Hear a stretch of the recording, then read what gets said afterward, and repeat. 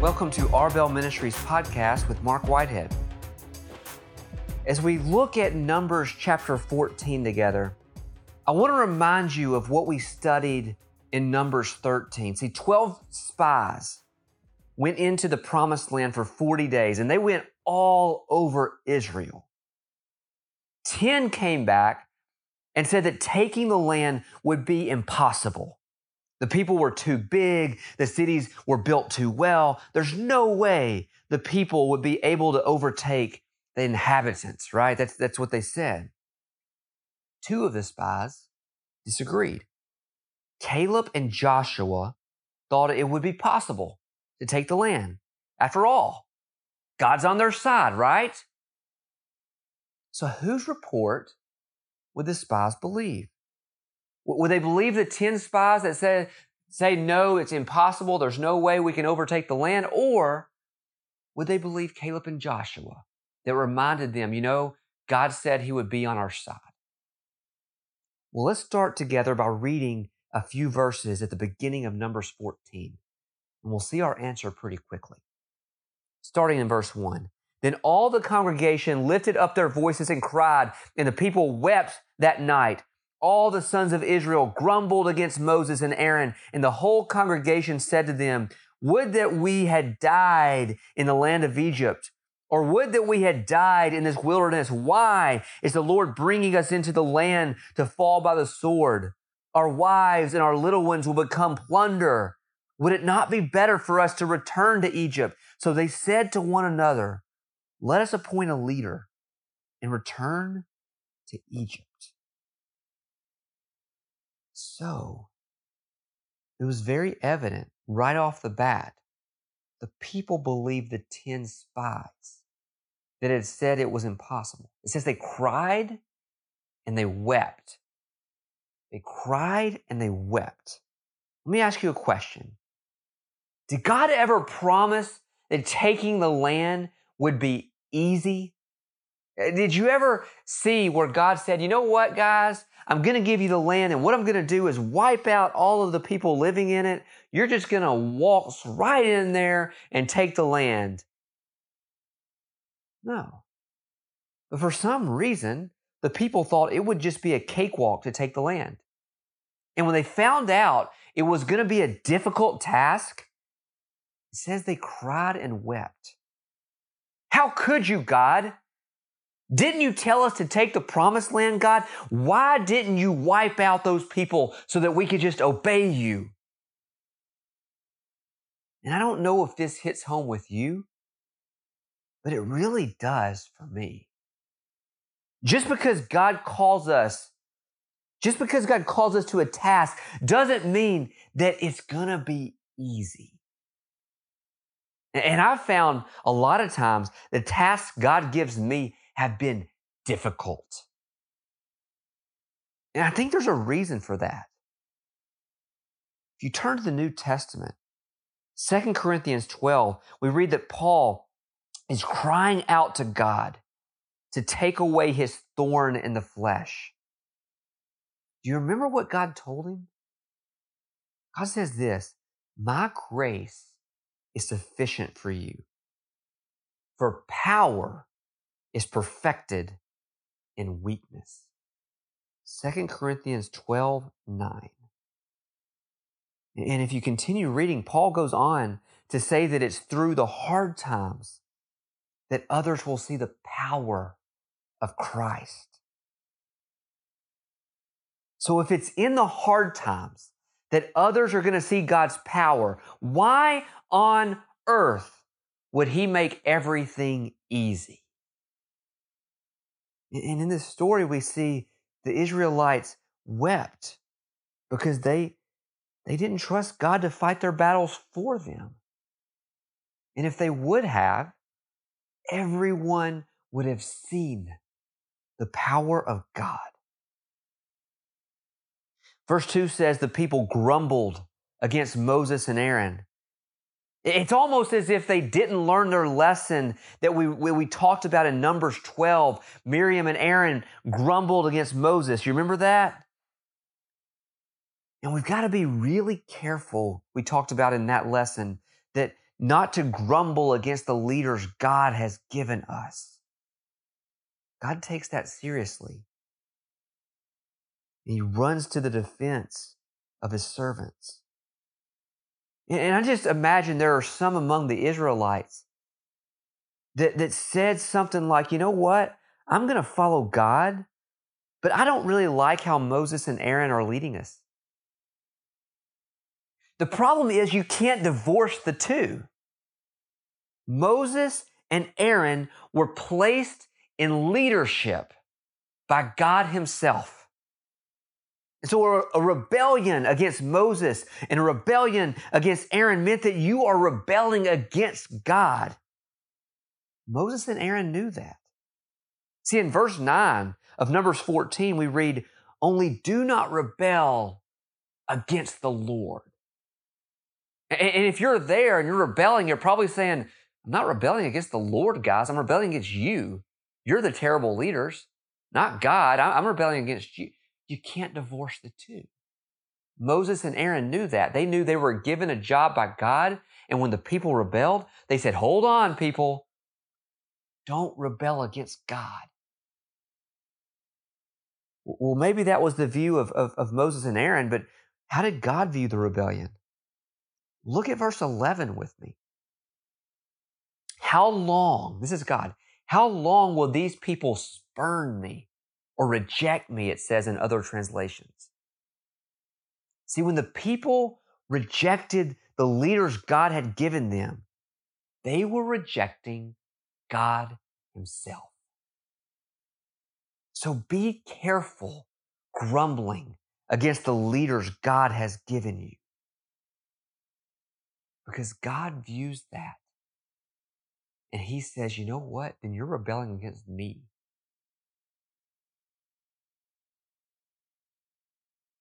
The Israelites complain once again about being led into the desert. We've talked about this. Oh, why couldn't we have just died in Egypt? Right? We talked about this in a previous podcast. Egypt is full of tombs. That's what it's known for, is death. So why would you bring us all the way over here to die when we had all, what, were there not enough tombs in Egypt? Right? It'd have been a lot easier if we just died there.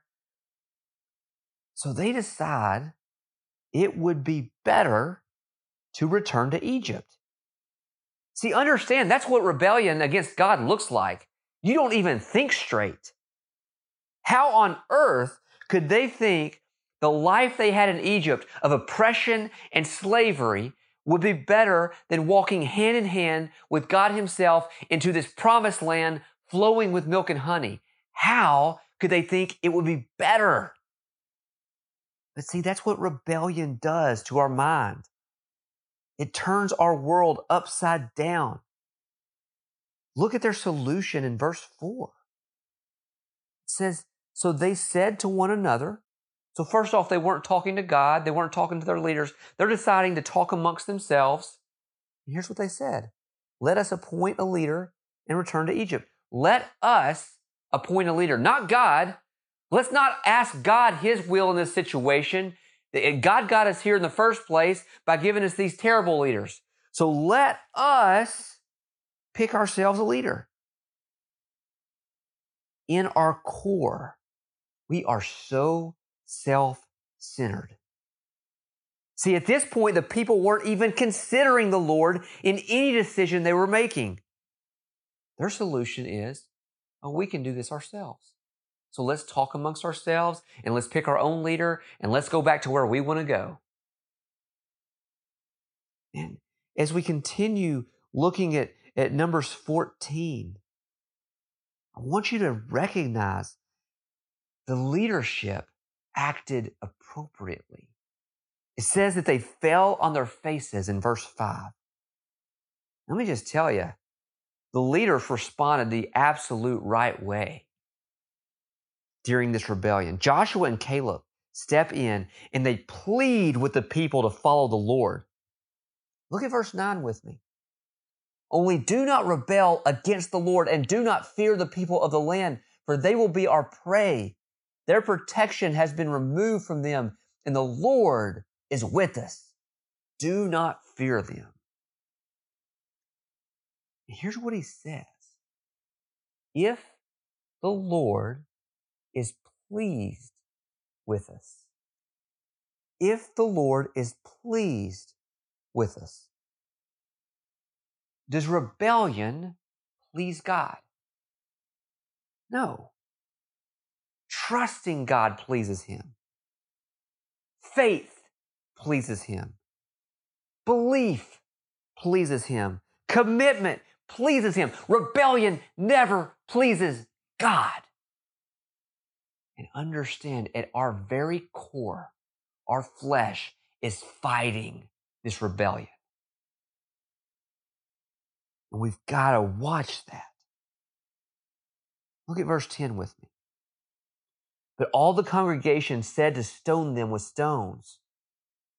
And the glory of the Lord appeared to them in the tent of meeting and to all the sons of Israel. The people at this point wanted no part in following the Lord. As a matter of fact, it says they picked up stones and they were wanting to stone them. And it's at this point God himself shows up. Remember, Numbers 12. God runs to the defense of his servants. And the text says that God speaks to Moses. Now, why not all the people? Why only Moses? Why didn't he use his God voice and say, "Here I am"? Why did he not do that? Well, let me put it like this.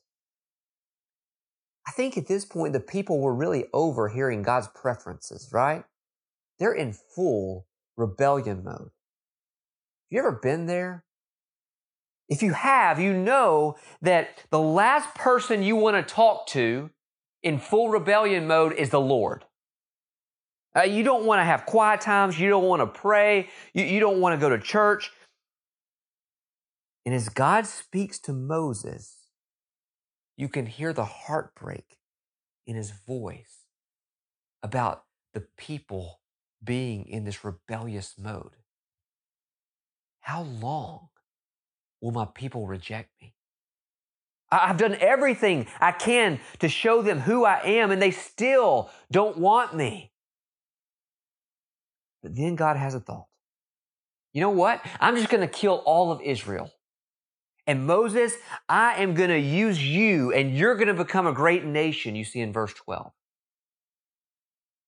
And you may think, how on earth could God do this to his people? But understand, this is exactly what the people were wanting. Look back at verse 2. They were wanting to die in the desert. They didn't want to follow God anymore. They were tired of following him. So how would God fulfill his promise to give his people the promised land if he did this solution? He said, Moses, I'm going to use you. I'm going to use your descendants. I'm still going to be true to my word. We're still going to inherit the promised land, but I'm going to use you to do it. Now, what did Moses think about this plan? And I'll just tell you, put yourself in his shoes. Here he is leading the people, and all the people are doing are complaining and grumbling and saying, you don't know anything, Moses. And then God comes to him and say, you know what? Let's wipe all them off. All they do is complain anyway. And Moses, I'm going to use you, and I'm going to fulfill my plan through you. If I were Moses, oh my goodness, how tempting would it be to say, yes, God, finally, I'm so tired of these people. Let's do it. Is that what he does? No. Look with me at verses 13 through 19. We're not going to read them right here. But in these verses, Moses pleads on behalf of the Israelites. But he does it in three ways. The first thing he does is he appeals to who God is, his reputation. The Egyptians are going to hear about this, Lord. If you wipe all of us out, all of Israel out, they're going to hear about it. And why would they ever follow you if you wipe us clean, God? And understand their culture. When you have two people groups going up against one another, whoever wins, their God is their greater God. What happens if that God wipes everybody out? Who would want to follow that God? So the first thing Moses appeals to is God's reputation. Don't do this for your namesake. Next, Moses appeals to the intimacy God has had with his people, right? God has been in their midst. God has led them, right? Both day and night. That's where God's been, is with his people. And he said, you have an intimacy with us. Don't wipe us out. We know you love us. And the last thing Moses appeals to is God's character. God, you are slow to anger. Let me remind you of who you are, God. You are abounding in love. God, you forgive sin. You forgive rebellion. That's who you are. And for some reason, in Christian circles, we often think that the God of the Old Testament is a God that's full of wrath and destruction. And then we turn around and say, but the God of the New Testament, oh my goodness, he's full of mercy and hope because of Jesus Christ. Well, understand, Moses' understanding way back in the book of Numbers that God's character is full of mercy, is full of hope, not wrath and destruction. God did not suddenly change of being a God full of wrath and destruction, and we get to the New Testament and he just is completely different, full of grace and mercy and love. No. Moses appeals to the character of God way back in the book of Numbers and says, you are full of mercy. You are full of hope and of love and of forgiveness. That's who God is in his core. Did God listen to Moses as he appealed to him? Did Moses' opinion in this situation even matter? Look at verse 20. Numbers 14, verse 20. So the Lord said, I have pardoned them according to your word. Do you see how big this is? Stop and think about what just happened. God had a plan. I'm going to wipe out all of Israel. And that plan was just. They asked for it. They were full of rebellion. Moses pleads on behalf of the people for grace. And God sided with Moses. He forgave the people. Did they deserve it? No. None of us deserve his forgiveness. At our heart, we are all rebels, just like the Israelites. How sweet it is that God forgives us. How sweet it is that God forgave Israel for this rebellion. And how amazing is it that Moses' prayer mattered. God tells Moses, I have forgiven Israel according to your word. His prayer mattered. Prayer is not a game. If Moses had not have prayed for the people, understand God's plan would have gone into effect. Do you understand how big this is? The entire fate of history was changed by one prayer from a servant of God. So how's your prayer life? How's your prayer life? Do you believe this? Do you believe that what you say matters to the God of the universe? Do you cry out to him? Your prayer matters. And it mattered. Moses' prayer mattered to God. And your prayers matter to him too. Now, here's the thing. There were still consequences for the unbelief of the Israelites. Yet God forgave them, but every action has consequences. So God says none of them would enter the promised land. Well, maybe there would be a couple exceptions. Look at verse 24. But my servant Caleb, because he has had a different spirit and has followed me fully, I will bring into the land which he entered, and his descendants shall take possession of it. Over the past several years, I will tell you this, God has hammered me about what it means to be a servant. And He's still having to teach me. I don't have it all down. I know that. But I must admit, when I became a Christian, I never knew that being a servant was part of what I was signing up for. It is, though. If you follow Christ, you are called to be a servant. Throughout Scriptures, that's what followers of Jesus are called. So if I'm going to be a Christian, I need to be a servant. In Numbers 12, we looked at a few descriptions of a servant as the Lord described Moses. And I would encourage you, if you haven't listened to that podcast, you need to go back and listen to that. But you see, Moses, we talked about this. He was humble, he was faithful, and he had the proper view of God. And we discussed, you cannot be a servant if you're not humble. You cannot be a servant if you're not faithful, and you cannot be a servant if you don't have the correct view of who God is. Those are fundamental of servants. But as we look at the life of Caleb, God gives us a few more descriptions of what it means to be a servant. So that verse 24, we see that Caleb had a different spirit. A servant always has a different spirit. Other than Joshua and Caleb, every other spy feared taking the land God had promised His people. But it says Caleb had a different spirit. He wasn't scared. He trusted God. He had a different spirit than the other spies. Now, to be a servant of Jesus, I must have a different spirit. I must have a different spirit. Thankfully, God is faithful to give each believer the Holy Spirit.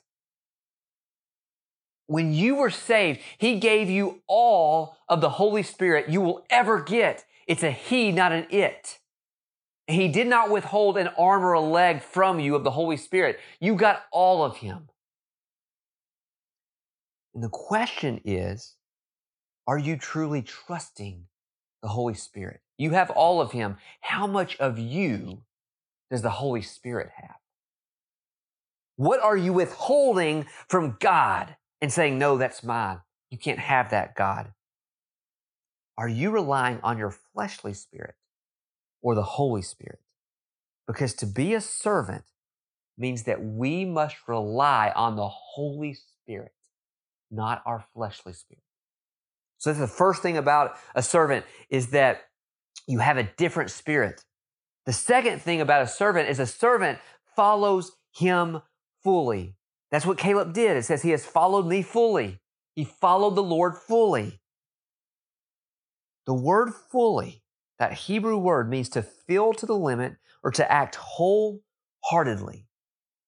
So unlike those 10 other spies who followed their own plans and were struck down, we're going to see that in verses 40 to 45. Caleb followed the Lord with his heart in everything. And that's what a servant does.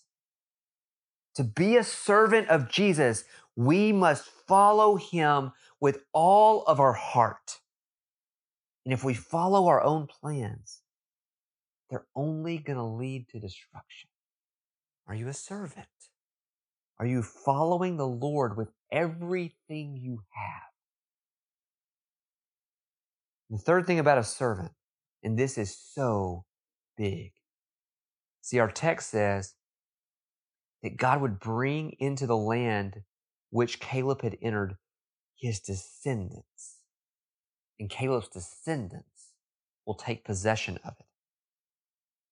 See, not only did Caleb benefit from his obedience, but all those after Caleb, all of those coming in his downline, also benefited by his obedience. A servant of Jesus puts his descendants in line for benefits rather than curses. See, I've got to get this right.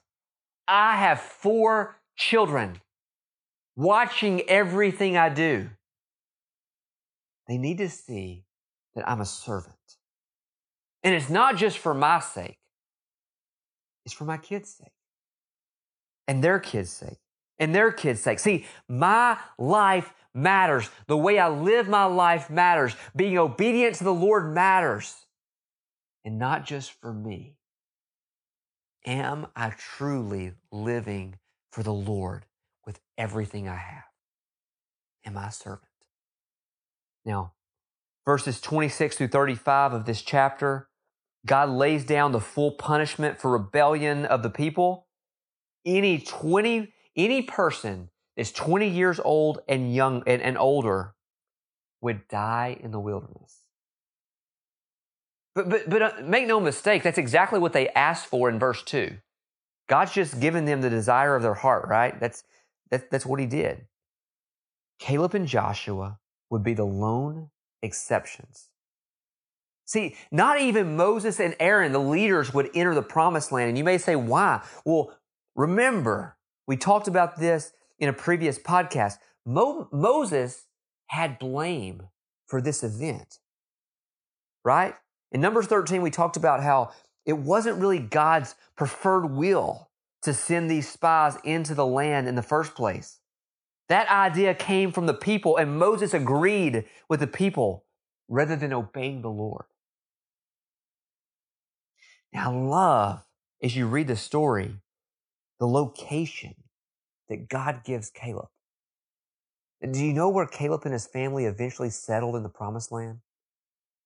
You have to go to a different text to see it, but in Joshua chapters 14 and 15, and in Judges chapter 1, we see that Caleb settled in the land of Hebron. We mentioned Hebron previously. What was Hebron? Well, Numbers 13:22. Hebron was the location of the descendants of Anak, those giants. Do you think it was an accident that one of the only people that trusted God to defeat the giants was given the land of the giants? And by the way, it's in that very same land around Hebron that they brought back the cluster of grapes after spying the land. See, Hebron is prime real estate. It's on the Via Maris, the route there. That's the trade route. It has the perfect climate for fruit trees and vineyards. And as part of Caleb's obedience, God took care of him. God showed the world what it looks like to trust him. That, okay, Caleb, you say that you can defeat the descendants of Anak. Well, okay, I'm going to give you that land. And him and his descendants do it. Not only that, it's the choice. It is great, great land. God takes care of his people that obey and trust him. Now, not only would everyone 20 years old and older die in the desert for their rebellion, God says their children would be shepherds for 40 years. 1 year for each day the spies went into the promised land. That southern part of Israel is intense. It is hot, almost no shade, even less water. And for 40 years, the descendants paid the price as they had to be shepherds in that land. Verses 36 to 38, as we're going to wrap up this chapter together. The 10 unbelieving spies were killed on the spot. We already talked about that. Finally, God got the attention of the Israelites. So what did they do at the end of the chapter? In verses 39 to 45, it says the people mourned greatly. And they decided to finally obey what the Lord had told them to do in the first place. It says, in the morning, we will get up and go into the promised land. Moses knew that was a terrible idea. Read the story. Moses was like, you know what? God's not going to be with you, and neither am I. You're just going to die. Guess what? The people got up and did it anyway. Look back in verse 25. What should they have been doing that very day they got up? What should they have been doing? Verse 25. Now the Amalekites and the Canaanites live in the valleys. Turn tomorrow, that's the day we're talking about, set out into the wilderness by way of the Red Sea. They're supposed to go south by way of the Red Sea. They're supposed to leave this place. And instead they get up, they go the exact opposite way. They go to the north. They disobeyed God once again by going in the opposite direction they were supposed to. And what's so odd, they didn't trust God to defeat the enemies when He was with them. But now that God wasn't with them, they thought they could do it in their own strength. How ridiculous is that? They were wrong.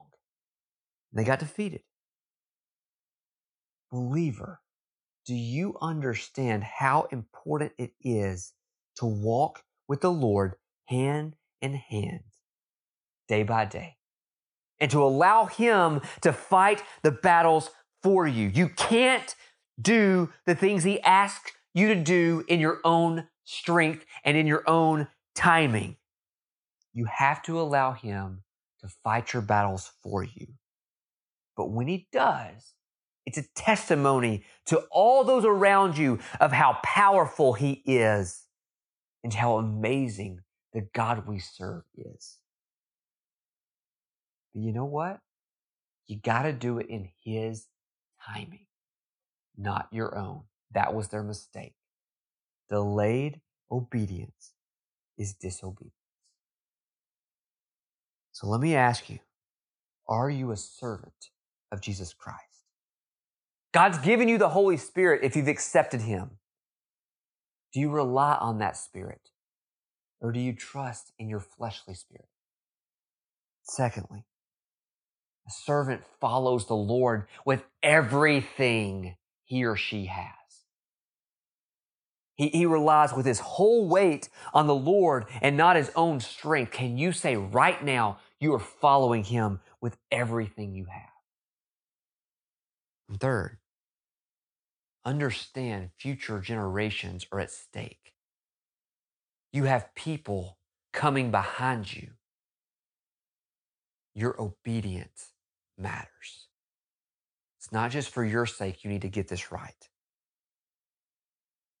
Just one more closing thought. Let me ask you once again, how is your prayer life? You see, Moses' prayer changed the whole course of history.